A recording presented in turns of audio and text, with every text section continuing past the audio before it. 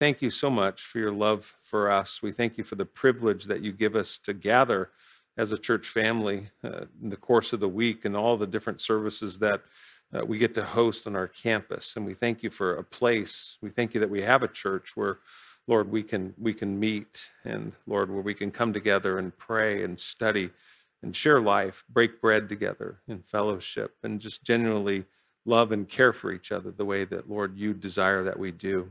I thank you for Sundays in particular, where, Lord, we can come into this place and set our hearts to love you and to appreciate you and to, Lord, count our blessings throughout the course of the week. And God, that you faithfully have brought us to this place. And so, Lord, we do that first and foremost. We just say that we love you and that, Lord, we need you. And Lord, this morning as we open our service, we want to lift up Chris to you. And Lord, you know everything about his body. You know the things that he suffered in this injury. Lord, I thank you for the doctors that you've placed, Lord, specifically in his path, Lord, that would come in contact with him. And may their hands and their minds, Lord, be anointed from heaven as they work on his body. Would it be just as if you, Lord, yourself were the one who was doing the work? And may he sense your peace and your comfort and even your joy in the midst of this trial. And we pray for his wife. We pray, Lord, that you bring her peace. I know the distress that comes with the unknown, and I know that the enemy is there. He's relentless. He's a thief and a liar, and he comes only to steal and to kill and destroy. And so may you put a hedge of protection around their thought process. May you again, use the body of Christ to love them during this time and to hold them up, and, Lord, to share your word. Lord, that we would get words that come from you and to be able to share your love with them. And Lord, we thank you for David Madison today. Lord, we thank you for his life and his ministry in our church. We pray, Lord, you would just bless this next year of his life and just continue to use him, Lord, grow him in the knowledge of Jesus and the things that he puts his hands to in work. Lord, may you prosper him and meet the needs of him and his family. And we love him and we appreciate him. And Lord, for every person here, God, there's so many needs that, Lord, as I look out that sit before me, spoken and unspoken, God. And I just thank you that you're here today. I thank you that your Holy Spirit is moving in this place. I thank you that you're alive, Lord, that we're not talking to the wall or just throwing our voices towards the heavens today, but we're talking with the King of Kings and the Lord of Lords, who's capable of all things, and the things that are even impossible with man are possible with God. And so, Lord, I pray that you would stir the heart of your church today, those things that, Lord, we need from you, that, God, we would ask. Your word says to seek and to find, to ask, and it shall be open, to knock, Lord, to continually come before you and not give up hope. And so, Lord, I pray that, Lord, those things that we're asking of you today, that, God, you would bring to pass. And Lord, not that our will would be done, but your will on earth as it is in heaven. And so as we open up your word now in the book of Philippians, may you minister to our hearts, Lord. May we be attentive to your word. And Lord, may it transform us, Lord. May it make us more like you. That's our hope and our prayer today, Lord Jesus, that as we leave this place, we would be changed from the inside out, not from the outside in, not pressured or feel condemned in any way whatsoever, but that, Lord, by your love, that you continually draw us, and Lord, by your blood, you wash us and you cleanse us, and by your life, Lord, you prompt us and move us forward into all the things that you have for us. And so, Lord, may we tap into those things today as we seek you in your word. Be glorified, we pray, in the wonderful name of Jesus. And all God's children said, amen. Amen. Well, if you would, turn with me to the book of Philippians. I always look at this series as kind of a little series on joy-filled living, you might say. And I think in all of our lives, we would all want more and more joy, and it's definitely possible. This, you might say, as you study the book of Philippians, is God's blueprint for joy-filled living. We're going to look at verses 1 through 11 here this morning and talk about the source of our joy. So I'll have you read this with me. We'll pick it up in verse 1. It says, Paul and Timothy, bondservants of Jesus Christ, to all the saints in Christ Jesus who are in Philippi, with the bishops and the deacons. Grace to you and peace from God our Father and Lord Jesus Christ. I thank my God upon every remembrance of you, always in every prayer of mine, making request for you with all joy, for your fellowship in the gospel from the first day until now, being confident of this very thing, that he who has begun a good work in you will complete it until the day of Jesus Christ. Just as it's right for me to think of you all, because I have you in my heart, inasmuch as both in my chains and in the defense and confirmation of the gospel, you all are partakers with me of grace. For God is my witness, how greatly I long for you all with the affection of Jesus Christ. And this I pray, that your love may abound still more and more in the knowledge and all discernment, that you may approve the things that are excellent, that you may be sincere without offense until the day of Christ, being filled with the fruits of righteousness, which are by Jesus Christ, to the glory and the praise of God. And so, that's a great place to kind of jump off right there. As Paul is, if you remember just the little backstory here, he's writing to the church there in Philippi, a church that he planted. It was actually the first church that he started there in Europe. And you can go back and study this in the book of Acts in chapter 16 there. And again, there was probably the very first convert that he made there in Europe was a woman named Lydia. And we also read about, in the book of Philippians, some of the difficulties that Paul faced along the way. It's 4 chapters, 104 verses, and they are just packed with, like I said, with joy. It's interesting when you think about Philippi, as a city, it was a Gentile city. It was heavily populated with Gentiles, so much so that there was very few Jewish people there, to the point that there was no synagogue. And we know that because in Jewish practice, if there were 10 adult males, there was supposed to be a synagogue in that city. So there was very little Jewish presence there. And so when there wasn't a synagogue, the Jews would find themselves looking for a place that would kind of be a reflection of God. And usually they like places with water, and flowing water at that, living water. And so here they are having church, you might say, down there by the river. And it's where Paul would come upon them, and where he ultimately will lead Lydia to the Lord. And there was, in that city, if you recall, there was one of the interesting things. There was a demon-possessed girl that she was one who was a fortune teller, would foretell the future, and made a lot of money for her masters. So here's Paul and Silas that are there. And this demon-possessed girl is following Paul around. And you can it's almost humorous, as she's following him around, and she's saying, listen to these men, for they tell the way of salvation. Well, what she was saying was true, but she was known as someone who, was demon possessed. And so Scripture says it greatly irritated Paul. You can just kind of picture this, this person's walking around going, listen to them. Everything they say is, it's of God. And he's just like, buzz off, just leave me alone. And the Scripture says, like I said, it greatly displeased Paul, so much so that he cast the demon out of her. And then that obviously made her handlers, her masters, mad. And so they, accused Paul and Silas. We've heard this word a few times in the last couple months, insurrection. They accused him of creating an insurrection there. They had loss of income, and it kind of cramped their style. And so they said that, Paul and Silas were there teaching, false ways and stirring up the people. And so ultimately, Paul and Silas were beaten and thrown into prison here.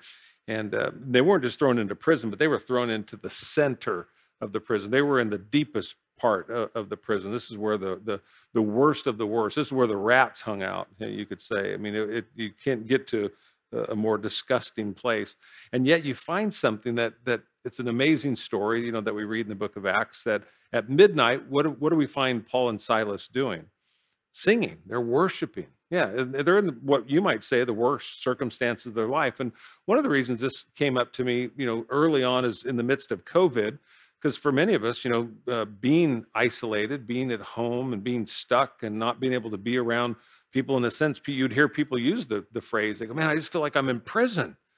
And you go, well, how's your joy meter?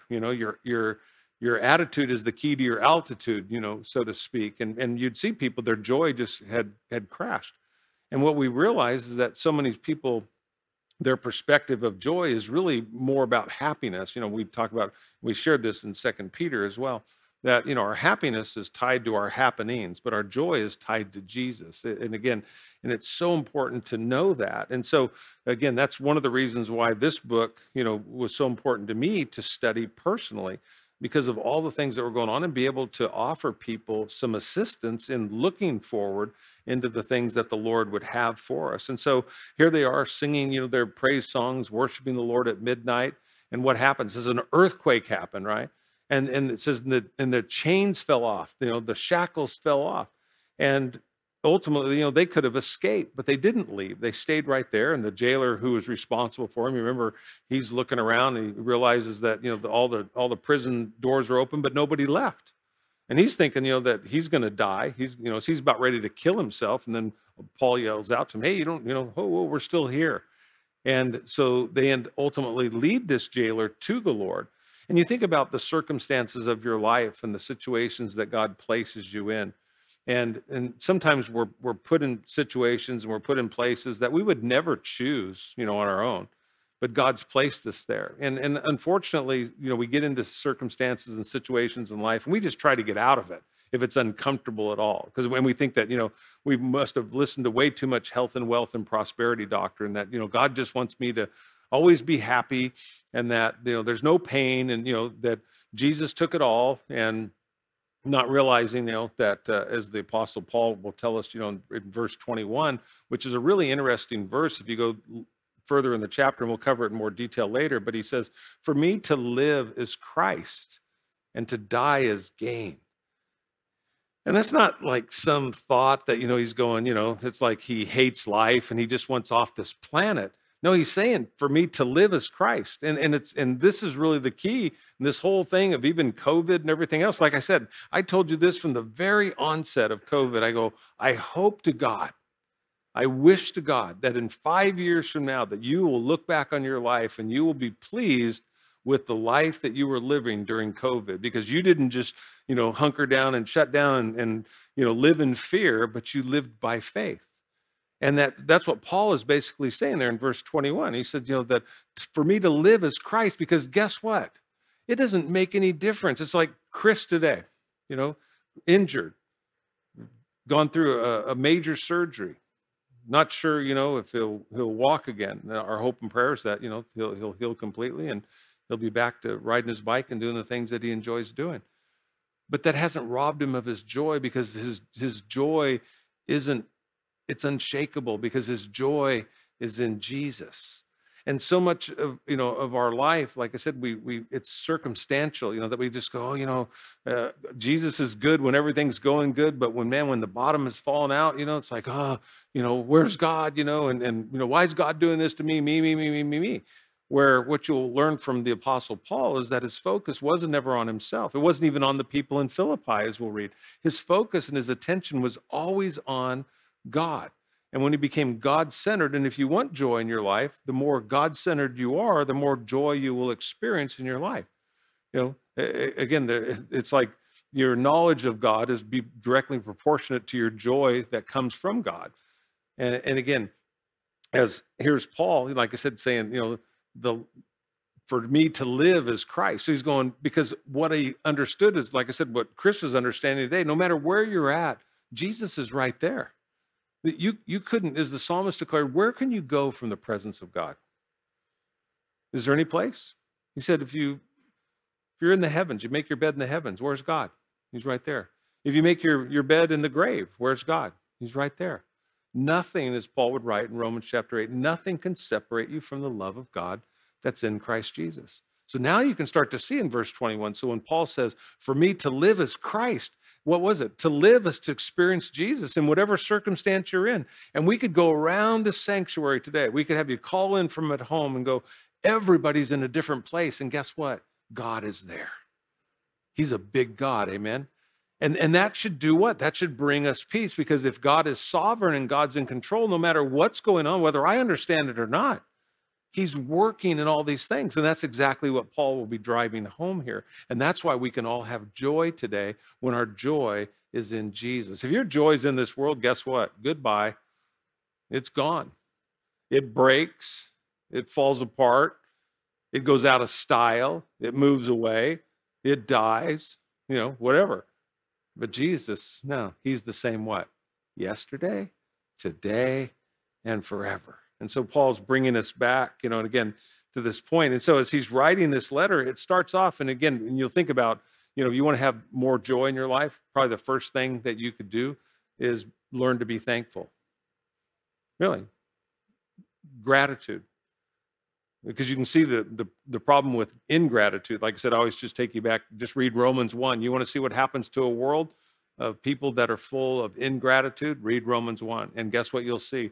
You'll see a composite of the world today in which we live.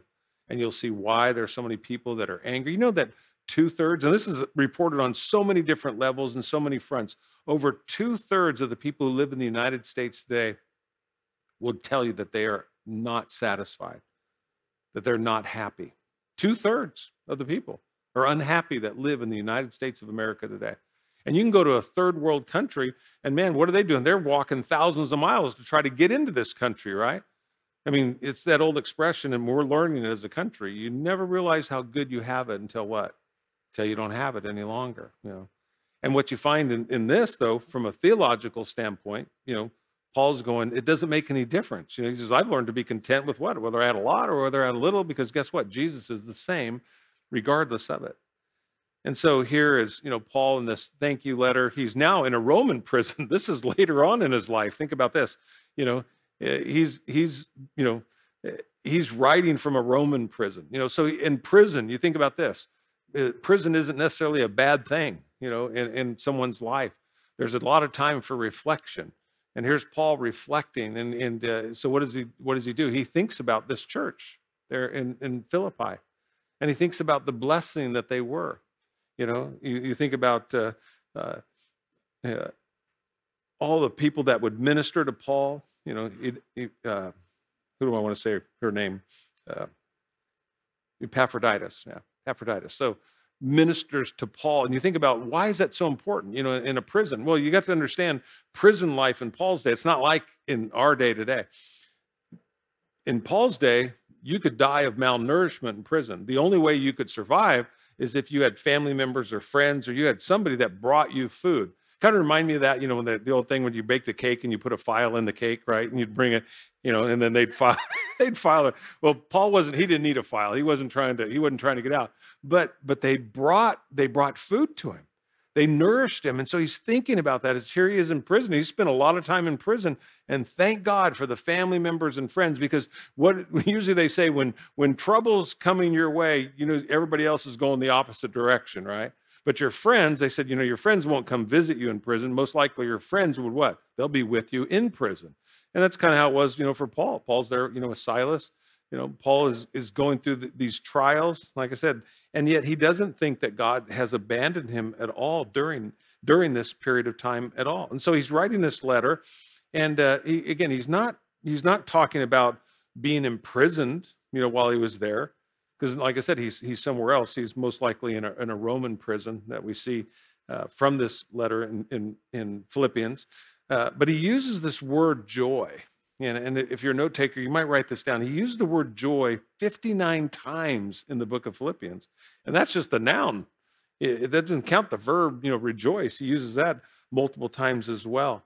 And like I said, there's a difference between happiness and joy. And I think we need to really focus in and learning that, because so much of what's happened during COVID, you just find people are miserable. I mean, they've just become so unhappy at a time when, like I said, there is so much ministry opportunity, probably more now than ever has existed. I know in my lifetime, Larry and I were talking about this, and Ron in our elders meeting this last week.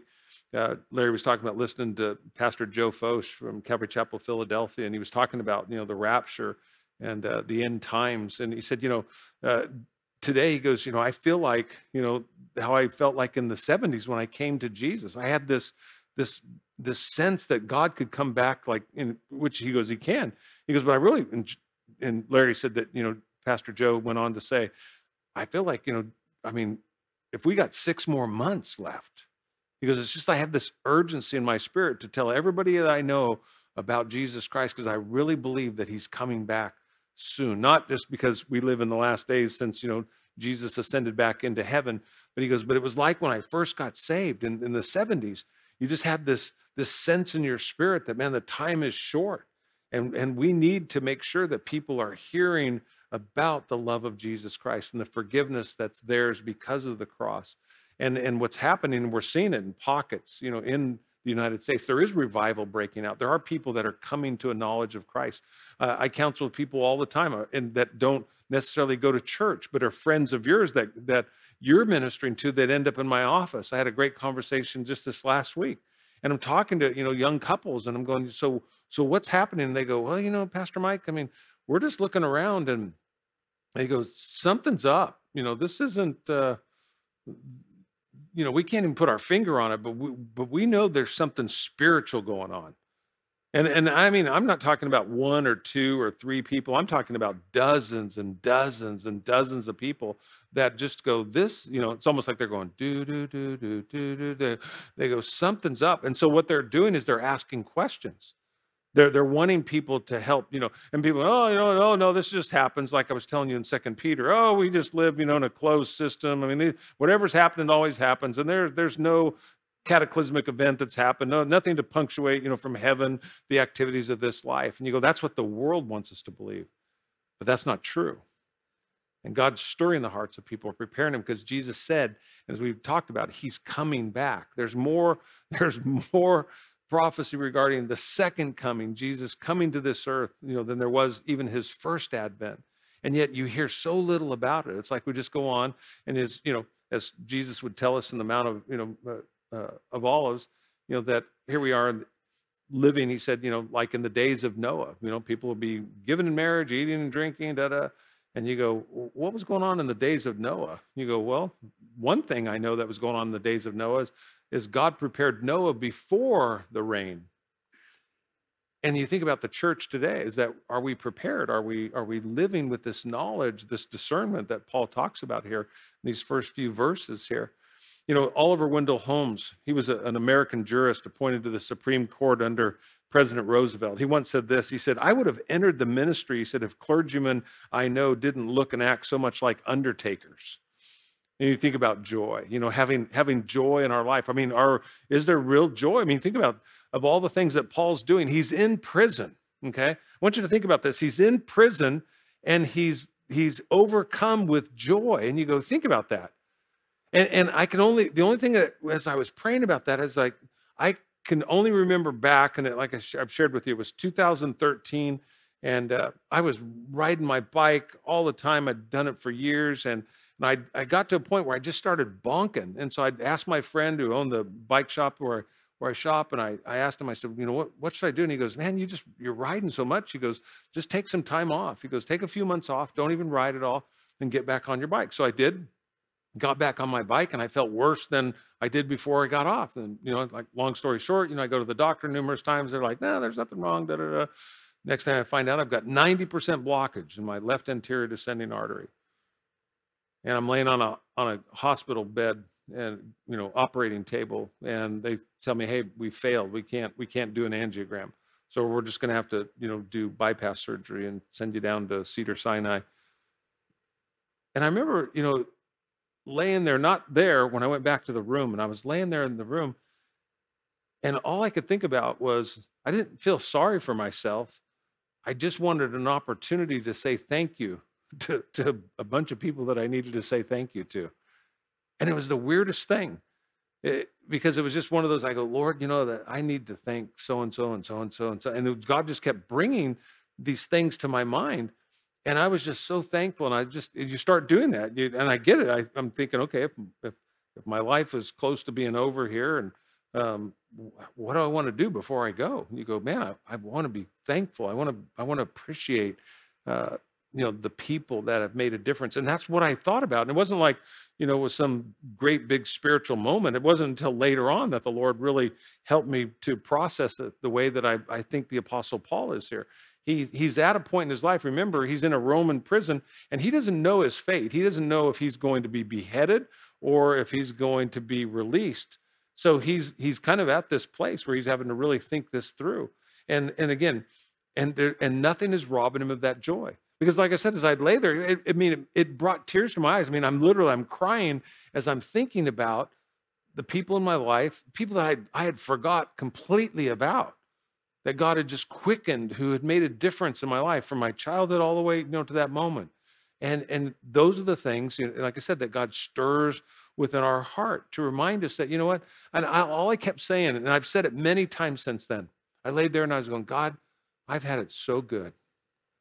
I go, if I died today, I told my wife that. I go, honey, if my doctor told me, he goes, hey, Mike, unless you step off a curb and get hit by a bus, he goes, this is how you're going to probably go, And I'm okay, so you're somewhat prepared for that. So I go, hey, honey, however, whatever, just know I and my kids, I've had these conversations. I go, I have lived a great life. I have had the opportunity to know God and to love him and to love his people and to share him, and have so many people that have been in my life and that have made such a difference in my life. And I'm going, I have nothing to complain about. There's nothing. I go, God, I need more, Now you want to live longer, like for this purpose, as Paul would say, for me to live as Christ. God, for me to live one more day as another day to experience you, to know you in a different way than I've never known you before. Because to know him, this age isn't how it was when I was 40. I need him a lot more today. Lord, it's like that joke when somebody goes, hey, I bent down, I'm older. So when I bend down, I'm more wise when I bend down. I ask people, I go, hey, is there anything I can get you while I'm down here? I was talking to my brother-in-law yesterday. He's a mechanic. And saw him at Chewy's, and I was talking to him, and I said, hey, he goes, man, Mike, he goes, it's so hard. He goes, when I'm working on a car, he goes, I used to be able just to pop up. He goes, now, but he's smart. See, they say the glory of young men is their wisdom, is their strength, and of old men, it's their wisdom, it's their gray hair, right? He said, when he's working underneath a car, and he said, I'll grab onto the car, and he goes, then I hit the thing to raise the car up. And he goes, and as it raises the car up, he goes, it brings me with it. And I thought that was so good, He goes, see, because when I was 20, because I used to pop right up, but, not anymore, Now I use that auto jack, that takes me up. But William Barclay, he said this. He said, the Christian is a man or a woman of joy. The Christian is a laughing cavalier of Christ. And I think we would all say that, that a joyful believer is an attractive believer. Amen. And people that just have joy in their life. My wife and I, we went for a walk yesterday. We walked by a house that was having a yard sale. And my wife remarked as we left, there was one woman there in particular, and she goes, I just love that woman. She goes, you can just look at her and you can see she just has joy. And when she talks, she goes, there's joy. And there was another lady here, and she goes, and you didn't have to mention her, she's just bitter. And, and it comes out not just in her conversation, it comes out in the way that she looks. There is a joy that, it's like being in love, they go, hey, so, it's that, that glow, right? No, but when somebody has authentic, real joy, it really is attractive. And people are going, so, what are you doing? What's working for you? What are you eating? I want whatever you're eating. I want that too, type of thing. And, again, I think of, Nehemiah. Remember when the walls were broken down there in Jerusalem, and the people became discouraged, after a period of time. And Nehemiah said to them, he said, don't be dejected and sad. He said, for the joy of the Lord is your strength. Amen.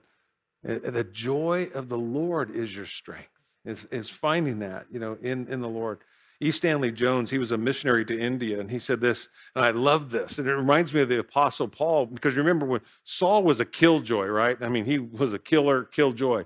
There in Acts chapter 9, it says, Saul, it says he breathed. When he breathed, insults. He breathed, persecution. It just, with every breath, everything that he did was to destroy the cause of Christ, right? And then he gets saved. And you think about this transformation, and now all of a sudden he's not the apostle of killjoy, he's the apostle of joy. This transformation has taken place in his life. And it was E. Stanley Jones, he said this, he says, when I met Christ, this is one you might want to write down. He said, I felt that I had swallowed sunshine. I felt that I had swallowed sunshine.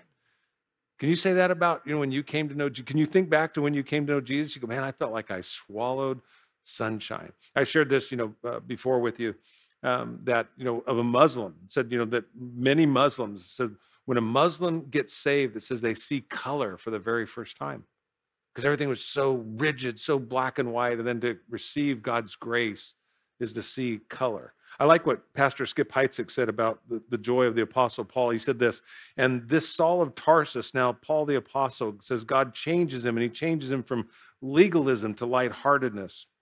And so what he's talking about keeping the laws and the rules and the regulations like eating and drinking. He says, you would not drink certain things, you would not eat certain things. And he finally says in Romans 14, he says, for the kingdom of God is not a matter of eating and drinking, but righteousness, peace, and joy. He says, as C.S. Lewis put it so well, joy is the serious business of heaven.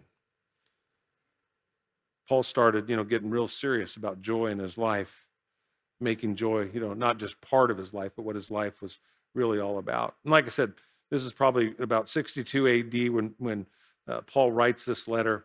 And again, he's wanting to just really express his thanks. And that's how he begins, this book. And he wants the church to grow in their health, as a people of God. The theme of this book, and I always encourage you when you read it, you think about what book can I go to, is when you think about the book of Philippians, the theme of this book is joy. It's the joy of God.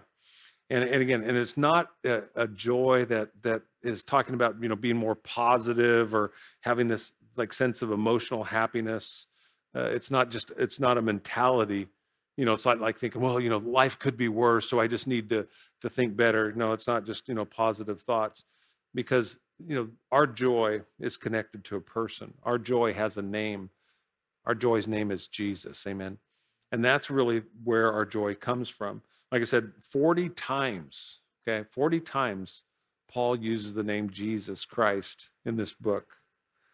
Again, like I said, happy has to do with our physical circumstances, but joy is a lot deeper. Our joy is found in Jesus. But understand this, and I really encourage you to write this down or lock in on this, what I'm about to tell you. Because I shared this with you before, and it's just one of those things I think we forget. Joy is never found by direct pursuit. You might want to write that down. Joy is never found by direct pursuit. It's a byproduct. And all you have to do is go read Galatians chapter 5 about the fruit of the Spirit. The fruit of the Spirit is love, joy, right? So fruit, you can't produce that. It is a byproduct of your relationship with Jesus Christ. And I think this is where most people make the mistake, because they start to try to pursue joy, and you can't. It's a byproduct. It comes to you by virtue of a relationship. Billy Sunday put it like this. He said, if you have no joy, there's a leak in your Christianity somewhere. I like that. So why study this book? Like I said, being still in a COVID situation where you feel like you're on your last nerve, it's like, I feel like Popeye sometimes, I've taken all that I can take, and I can't take it anymore. You just feel like you're there, you're at the end of it, right? I mean, so much so that even with regard to safety and health, there's some people that just go, listen, I don't even care anymore. You go, well, there's still COVID out there. You could still die. I don't even care. I'm tired of being locked up. I'm tired of, and you reach a place where you don't make good decisions. Well, Paul is saying, hey, we need to pray for what? Knowledge. We need to pray for discernment. Where does that come from? From God, from the pursuit of God. Look there in verse 1, with me. He says, Paul and Timothy, bondservants of Jesus Christ, he says, to all the saints in Christ Jesus who are in Philippi with the bishops and the deacons. He's talking about, a bondservant there. He doesn't say the apostle Paul. He's not bringing correction. He talks about being a bondservant. Remember, and a bondservant, is someone who, again, if you go back and if you're a note taker, you might write this down in Exodus chapter 21. It's when you had a debt that you couldn't pay. You could go to the person who you owed the debt to, and you could come to an agreement to work it off. Under Jewish law, you could only work for that person for 6 years, and in the 7th year, they had to release you. But if during that 6 years of working for your now master, you made yourself a slave to them, You determined that you loved your master and that really serving your master was better than living life on your own. You could then go to your master and say, I want to make myself a bondservant. It's something that you did willfully. You weren't forced into it. It was an act of love. And you could go, and then we read about in the Old Testament, they would go down to the city gate, remember, and they would take your ear, they would put it up to the wooden part of the gate, and they would take an awl, and they would drive it through it, just like making a pierced ear. And you became a bondservant for the rest of your life to your master. But it was an act of love, and it was an act of desire. It was something that you did of your own free will. And so Paul is saying of his relationship with God, he goes, I'm a bondservant of Christ. He goes, he didn't force me into this. I'm not a slave to him in that regard. I make myself a bondservant to him because I love my master, and the life that I have found in him is better than any life that I could have apart from him. That's what he wants us to understand here. And so, that word saints there is interesting as well in verse 1. There's so much, we can glean from this. It's the Greek word hagios, and it means holy. It means set apart, specifically for God's use here. Again, you became a saint. I was raised Catholic. You had to die to become a saint. But if you're a believer today, God calls you a saint. You are a saint. You think about that. Actually, you need to say that. Turn to somebody that's next to you and go, I'm a saint. I just want you to know, regardless of what you think about me, I am a saint. Yeah. No, and you think about, what is it? It's not about trying to be holy. Again, it's being in Christ. That's what it is. It's not something you're attempting to be. It's something you already are. It's by your position in Christ Jesus. Again, it's not who you are, but what? Whose you are. That's what makes you a saint.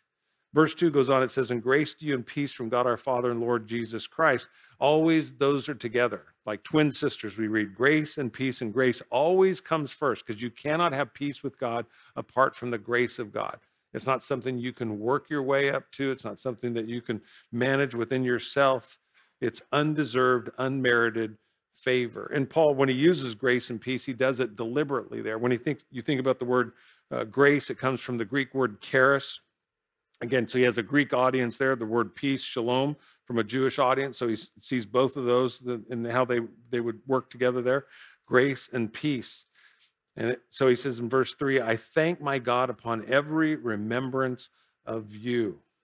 So I have my notes here. Question: do you want joy in your life? True, lasting joy. Like I said, be thankful. That's what Paul's doing.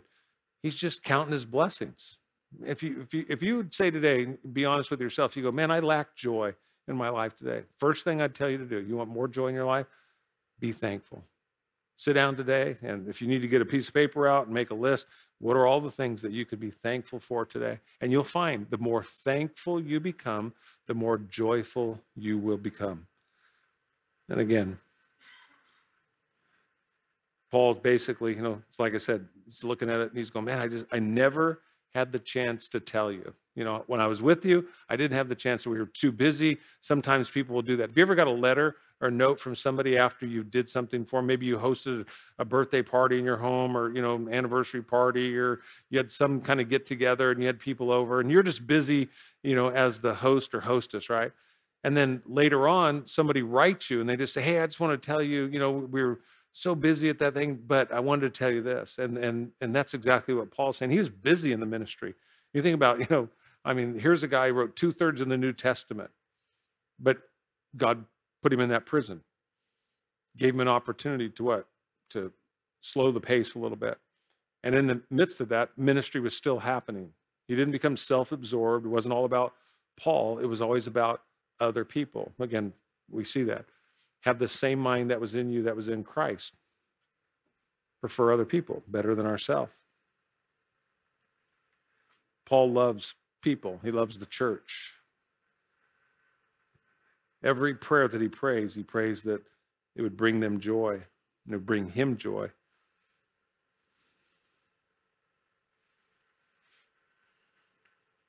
Verse 4 goes on, it says, always in every prayer of mine making requests for you with all joy. What is Paul saying there? He's going, man, I talk to God all the time, all the time about you. To be able to say, hey, I pray for you all the time. when I send a note to somebody, this is probably the thing. If I've written you, you probably got this at the bottom of the card. Always put Philippians 1:3. I thank my God upon every remembrance of you. Verse 5 goes on, it says, for your fellowship in the gospel from this day forward until now. Is understand that they were partners with Paul in the gospel. We're partners together, you and me, partners in the gospel for Jesus Christ. Do you think about that? I like that expression. I've shared it with you before. Christianity in the United States has become more like American football, where you have 11 men out on the field, in desperate need of rest, while you have 50,000 people, not COVID times, but 50,000 people in the stadium in desperate need of exercise. It's like the Pareto principle, in any church, in any business, it's usually, 80% of the work gets done by 20% of the people. It's just consistent there. But again, it's unfortunate, but it's that way in many churches, is that, there's just a small group of people who do most of the work, and they get exhausted. And usually when they get exhausted, they fall away. They don't just go, hey, I'm going to take a break, as they just burn out. And that's a really unfortunate thing. We're supposed to be a partnership, as Paul said, that we stir one another up in love and good works. We understand our gifts. We grow in our gifts and everybody does their fair share. And so you have to ask yourself today, are you a partner in the ministry? Are you doing your fair share? Verse 6 goes on, it says, being confident of this very thing, that he who has begun a good work in you will complete it until the day of Jesus Christ. Question again, do you want more joy in your life? Be confident in Jesus. Because you think about that, be confident in Jesus, that he's begun this good work. If you ever, you don't need to admit this, but you ever said, man, that person, they're a real piece of work. You go, that's a piece of work right there. You go, well, we were all a piece of work. That's the thing we have to understand. God knew what he was getting when he got Mike Ostheimer. Okay, he knew I was a project. Okay, he knew he knew exactly what he was getting. Okay, there wasn't anything hidden. He didn't get buyer's remorse. When he got home, like we get. He knew the good, bad, and the ugly from the very get-go. And what does he promise? I'll complete the work. And some of you need to hear that today, because you're giving up on yourself. Whether all the things that have happened during COVID, and you've seen your own failures and your frailties, you've seen your anxiety and the things that how it's really impacted your faith in a very negative way, and you wonder where God is in all this, and you go, and he's still right there. Progress isn't linear. He's working. He who's begun this good work will complete it. And when will he complete it? Until the day of Jesus Christ. Until the day you meet him face to face. And when you meet him face to face, guess what? You get a perfect body, a perfect mind. Everything will be made perfect in that day. And until that day, God is working in your life. The problem is we get impatient with ourselves, don't we? You ever started something and not finished it? Raise your hand. You ever started something? Anybody have a project right now you're looking at and you look at it, you go, oh my God, put something in front of it to block the view of it, things. It's just, that's life. But it's not God. Thank God, amen, that he who has begun this good work in you will complete it. Yeah. He never quits. If God starts something, he finishes it. And I say that for your comfort today, because again, if you have opened your heart to him, you go, I'm just not growing at the rate that I want to. I'm not progressing the way that I want. He who has begun this good work in you, he will complete it. Maybe you're like me growing up when I'd get a splinter. I'd sit there before my mom, Mom, I got a splinter. And she'd get a needle and she'd go, we had an electric stove, and she would take it over there and hold that needle on the stove and it'd turn all red, right? I'm thinking, she's not sticking that thing in my finger. And she'd blow on it, which put all the bacteria back on it, and then she would start to poke my finger, and sure enough, she'd poke me every time, and she would blame me. She'd say, well, quit moving, because I'm moving, it's like, it's like, and sometimes it's just how the Lord works. He brings that back to my mind. It's like, he's going, Mike, quit moving. It's like, trust me. And God, it's going to hurt. And he didn't say that it wasn't going to hurt. My mom never said it wasn't going to hurt. She's saying, trust me. My mom loved me and she had my best interest in mind, but she never said it wasn't going to hurt. God didn't say that it wasn't going to hurt. Verse 7 goes on, it says, just as it's right for me to think of you all because I have you in my heart, and as much as both in my chains and the defense and confirmation of the gospel, you all are partakers with me of grace. What he's saying is, I'm not alone in this. So how can you be sure? I want to give you that confidence. How can you be sure that God is working in you? There's really two ways you could know that God is working in you today. There's two indicators that would be in your life. One, you stand up for the gospel. When people challenge the gospel, you're not afraid to stand up for the gospel. Hey, the Bible says this. This is what God says. The second is you share the gospel or you spread the gospel. Is that you see opportunities. You go, that's how God is working in your life, because before you were against it. Look what's happening in the world today. The world is against the gospel. And yet those who are in Christ Jesus then stand up for the gospel. And then, like I said, then look for the opportunity to share the gospel. That's exactly what happened in the Apostle Paul's life. And you think about, how do we do that? When you think about, they're really, I put in my notes, I want to close with this, from Paul's heart to these fellow Christians. He gives 3 reasons, that we should have an affection for one another, an affection for the church. Number 1 is we share in God's grace. It's something that's a shared experience. And you'll learn this in life. Shared experiences foster shared, you think about this, shared experiences foster shared affections. When you go through something really tough with other people, it does what? It bonds you together, doesn't it? That's one of the great mysteries and the blessings of the church. We go through tremendous highs and tremendous lows. Well, we go through them together. And what does God do? He forges us. It's like he melts us together by his grace, by his love. There's no, again, greater, no more life-changing shared experience than being adopted into the family of God, would you say? I mean, we deserved hell. I mean, we are sinners saved by God's grace. And then to know that God loved us and that he gave himself for us. There is no bigger shared experience that you could ever have on this planet. See, this isn't a near-death experience like somebody, in life we go, oh man, we had a near-death experience. You're on a plane, right? And that plane, lost an engine like last week, on the United flight. And you're looking out, imagine that, thing's on fire. What are you thinking? You might not know the sign of the cross, but you knew it then. All of a sudden it's like, God, please. And then you get off and so what do? They're perfect strangers on that plane, right? They're hugging each other because it was a shared experience. And it fostered this shared, affection for one another. And you think about our lives as Christians.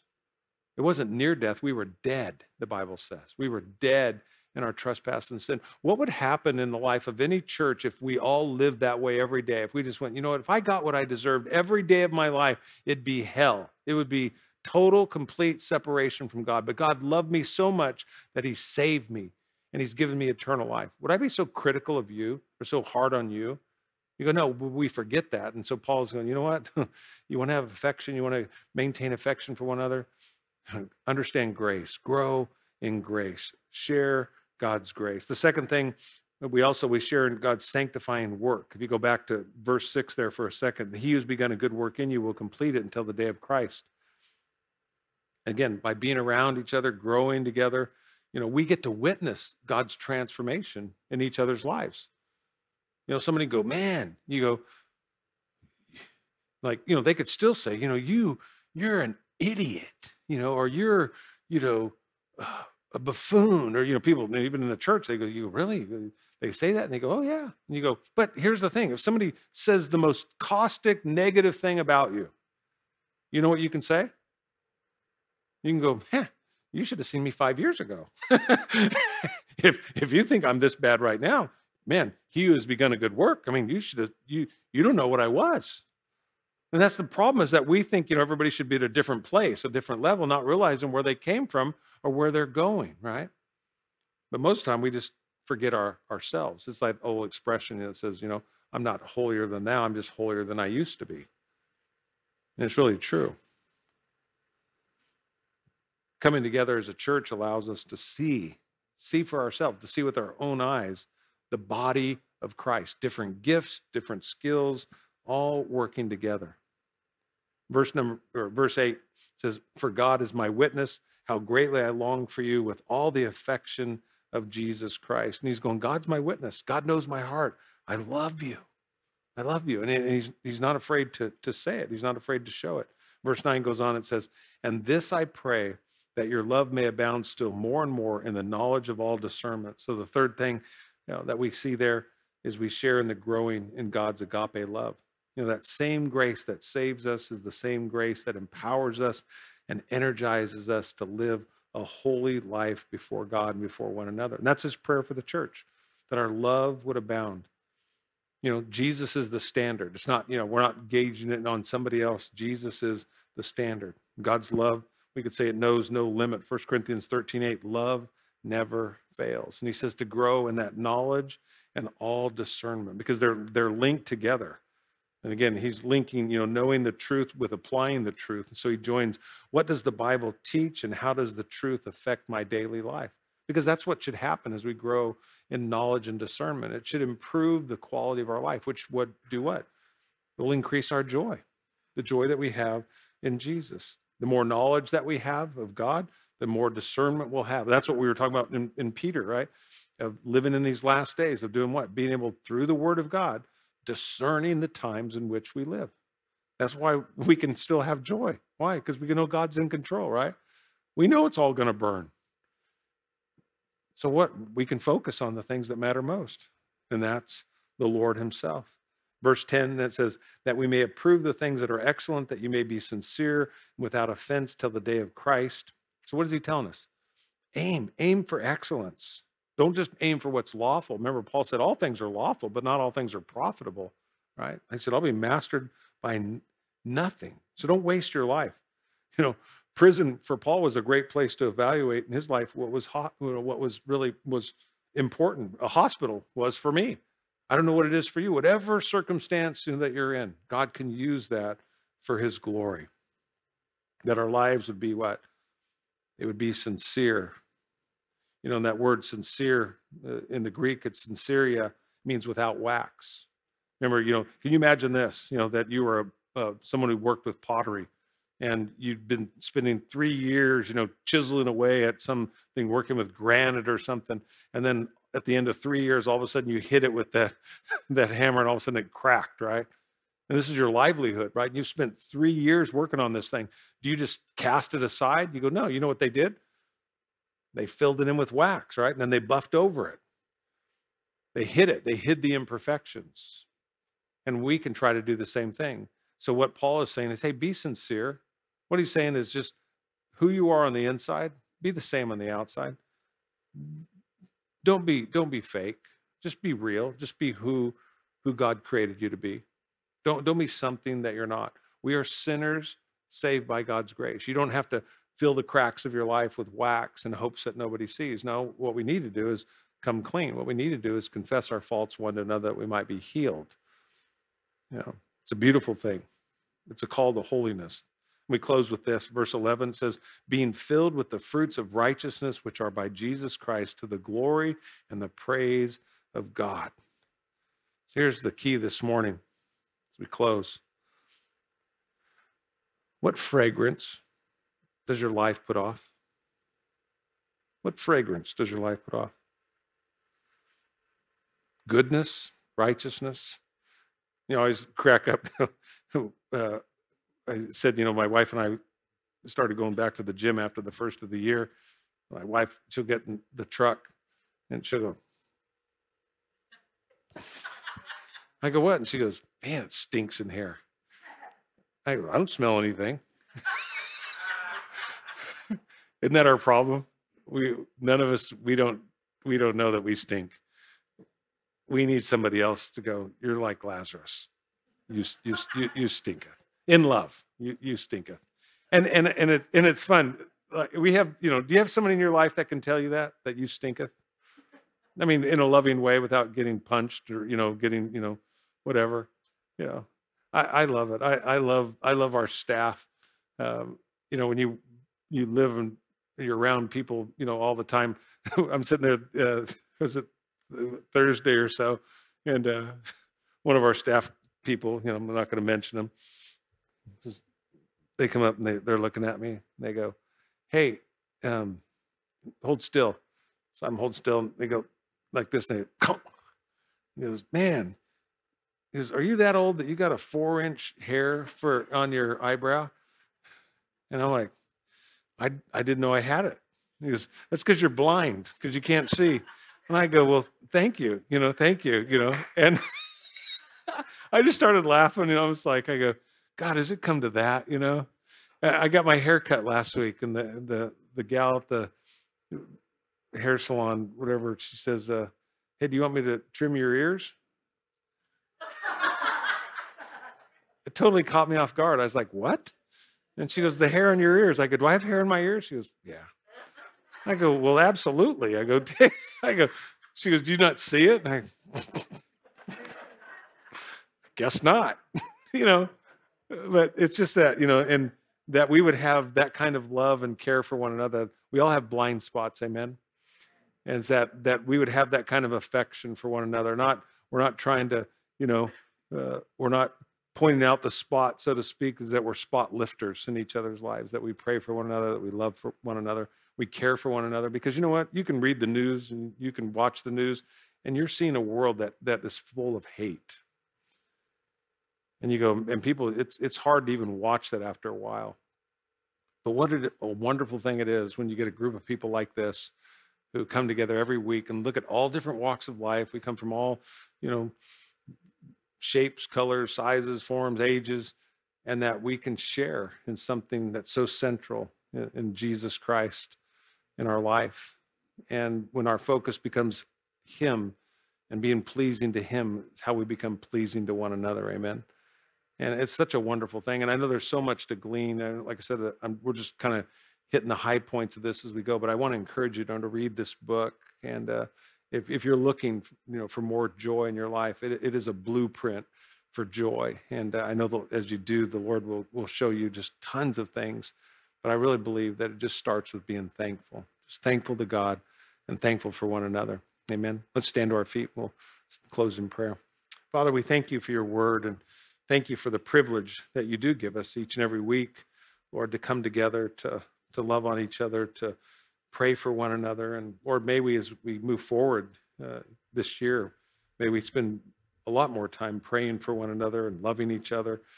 Lord, we've seen the effects of COVID-19 and the impact on the body of Christ in many ways of not being able to come together, and what it's done in the lives of so many people to feel isolated and alone. And yet, Lord, it's just caused many of us to appreciate all the more the beauty of the body of Christ, the church, and how, whether the world says we're essential or not, that, Lord, we see it, how essential it is that we are able to come together to love one another and to be a reflection in each other's lives of you. And so, Lord, we thank you. Thank you for the church. We thank you for giving your life for her. That's how much and how important the church is, that you would die to give her life. And so, Lord, we want so much to be all that you want us to be. And so we ask you, Lord, as we go from this place today, fill us, Lord, with your grace. Fill us with your love, Lord. Love for you, love for one another, love for the world around us, not to be like the world, but to love and care, Lord, for the lost of this world. That you give us opportunity this week, whether it's in prison or in hospitals, wherever we might find ourselves, Lord, that we might share the life and the love of Jesus with those that we come in contact with. For your glory, God, we pray these things in Jesus' name. Amen. Amen.